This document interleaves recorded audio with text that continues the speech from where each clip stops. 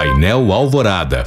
Contribuinte já pode baixar o programa para preenchimento do Imposto de Renda 2023. A Receita Federal antecipou a liberação do download, até então previsto para a próxima quarta-feira, quando começa o prazo de entrega das declarações. Para este ano, o procedimento tem diversas novidades. Uma delas é a prioridade no pagamento para quem utilizar a declaração pré-preenchida e para quem optar pela restituição via Pix. Outra mudança é a obrigatoriedade da declaração para quem fez operações de alienação em bolsas de valores de mercadorias e assemelhadas, cuja soma foi superior a R$40 mil.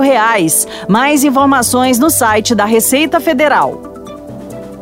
O Ministério da Educação abriu hoje consulta pública para avaliação e reestruturação do novo ensino médio. A decisão de abrir o diálogo com a sociedade civil ocorre após pressão da comunidade acadêmica, que alega aprofundamento da desigualdade, favorecimento a grupos particulares e um modelo de ensino menos reflexivo. Implementada gradualmente desde 2017, a política educacional permite que 40% do conteúdo escolar seja escolhido pelos próprios estudantes.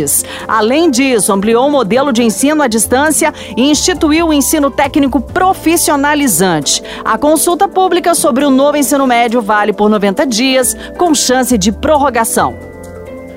A Receita, a Polícia Federal e a Controladoria Geral da União deflagraram hoje operação contra empresários e a cúpula do Poder Executivo do Acre, incluindo o governador Gladson Camelli, do PP. A suspeita de crime contra a administração pública, lavagem de dinheiro e desvio de verbas públicas. Foram cumpridos 89 mandados de busca e apreensão em 6 estados e no Distrito Federal. O Superior Tribunal de Justiça determinou o bloqueio de R$120 milhões dos suspeitos, além de medidas cautelares como entrega de passaportes. Houve ainda suspensão das atividades econômicas de 15 empresas investigadas.